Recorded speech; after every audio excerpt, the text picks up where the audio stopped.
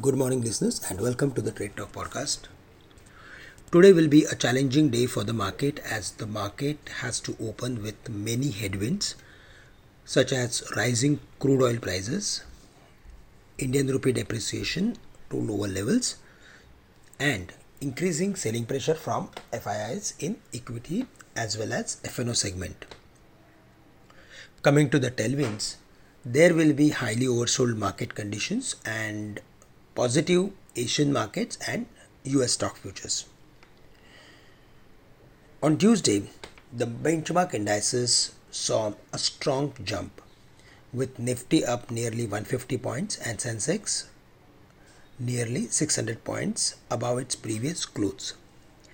Among sectors, realty, media, PSU banks rose sharply while metal stocks saw some profit booking from higher levels.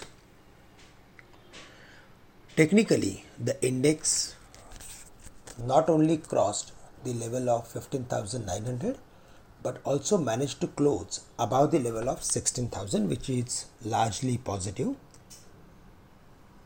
After a sharp decline, the index has formed a promising long bullish candle which will also support to the short-term uptrend of the market.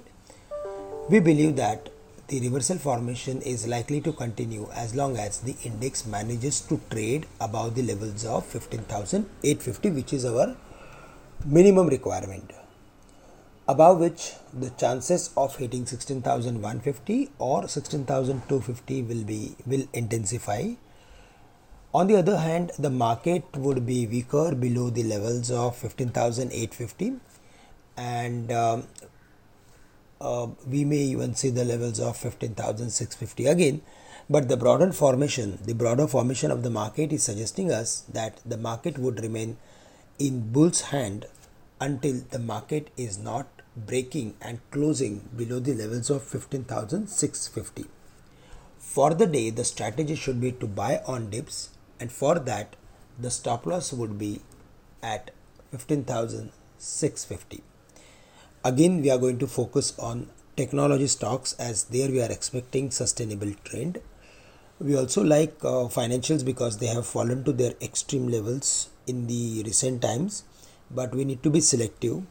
We should be buyer in large cap banks or NBFCs, and for commodities we need to be careful while adding positions at higher levels. Certainly we should look for adding them on dips, and there our preferred picks are Tata Steel and NMDC, but on dips at important support areas.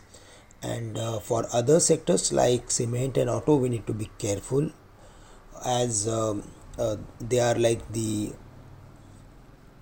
are going to get impact because of rising crude prices. In that also we are bullish on Mahindra and Mahindra as well as Bajaj Auto, but if there is a medium to long term view, then only we should look for adding them at current levels and more on dips. Friends, that's all from my side for the day. With this, I am ending today's call. Thank you and have a great day to all of you.